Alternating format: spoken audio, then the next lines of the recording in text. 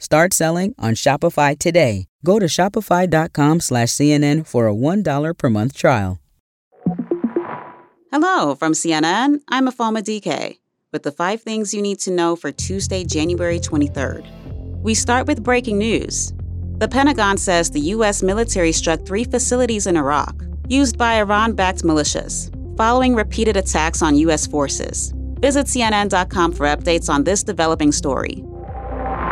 As voters in New Hampshire have their say on which primary candidate they want as their GOP presidential nominee, President Joe Biden and Vice President Kamala Harris are rallying their base in Virginia on abortion rights. Biden isn't on the New Hampshire ballot because of a dispute between state Democrats and the National Party over which state would go first in the primary process.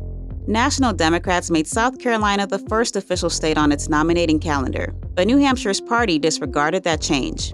However, there is a low-key campaign in the state to write his name in. Meanwhile, former South Carolina Governor Nikki Haley is trying to close the gap with former President Donald Trump.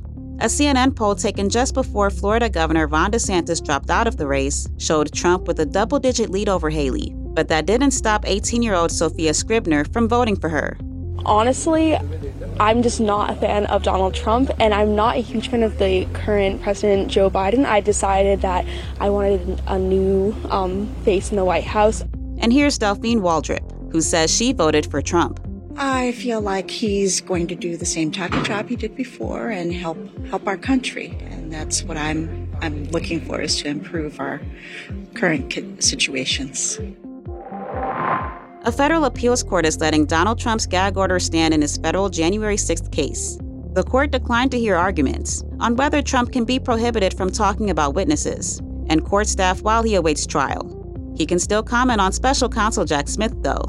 Trump has unsuccessfully tried to challenge the gag order the judge in the case placed on him late last year, but he can still appeal the ruling to the Supreme Court, and his attorneys have previously indicated that they would, if necessary.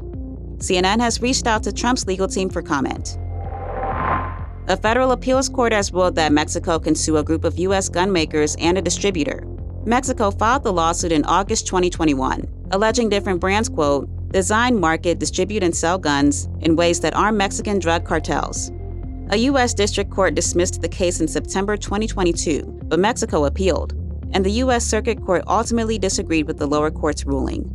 Mexico said the case would go back to the lower court, where Mexico will present evidence it says will prove the gun manufacturer's, quote, negligence, and seek damages. CNN has reached out to the companies for comment on Monday's ruling. In the past, a representative from Glock declined to comment on pending litigation, but said the company would mount a vigorous defense. The National Shooting Sports Foundation trade group has suggested the lawsuit and its targets are misplaced, and that Mexico should instead focus on bringing cartels to justice. CBS News has reported that the network's former journalist Charles Osgood died today. He was 91 years old.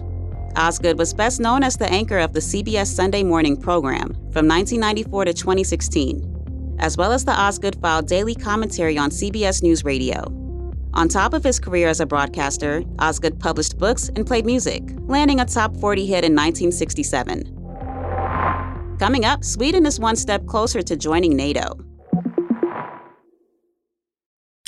Shopify's taken the cash register online, helping millions sell billions around the world. But did you know that Shopify can do the same thing for your retail store? Upgrade your point-of-sale system with Shopify. Shopify POS is your command center for your retail store. From accepting payments to managing inventory, Shopify has everything you need to sell in person. Get award-winning support and see why millions of businesses worldwide trust Shopify. Do retail right. Grab your $1 trial at shopify.com/CNN. Start selling on Shopify today. Go to shopify.com/CNN for a $1 per month trial. Hey, welcome back. Turkey's parliament has signed off on Sweden's bid to join NATO. After months of delays, the Nordic country is now one step closer to joining the military alliance. Turkey's approval was a significant hurdle for Sweden. Sweden and Finland applied for NATO membership in 2022 after Russia invaded Ukraine. Finland joined the alliance last April, but Turkey complained that Swedish officials were too lenient on militant groups. Now Sweden is waiting on Hungary, the only other member state that hadn't yet ratified Sweden's bid to join. But today, Hungary's prime minister said he had invited his Swedish counterpart for a visit to negotiate terms. Well, that does it for us. Our episodes drop at 6 a.m., 9 a.m., and noon Eastern, and then again at 3 and 6 p.m.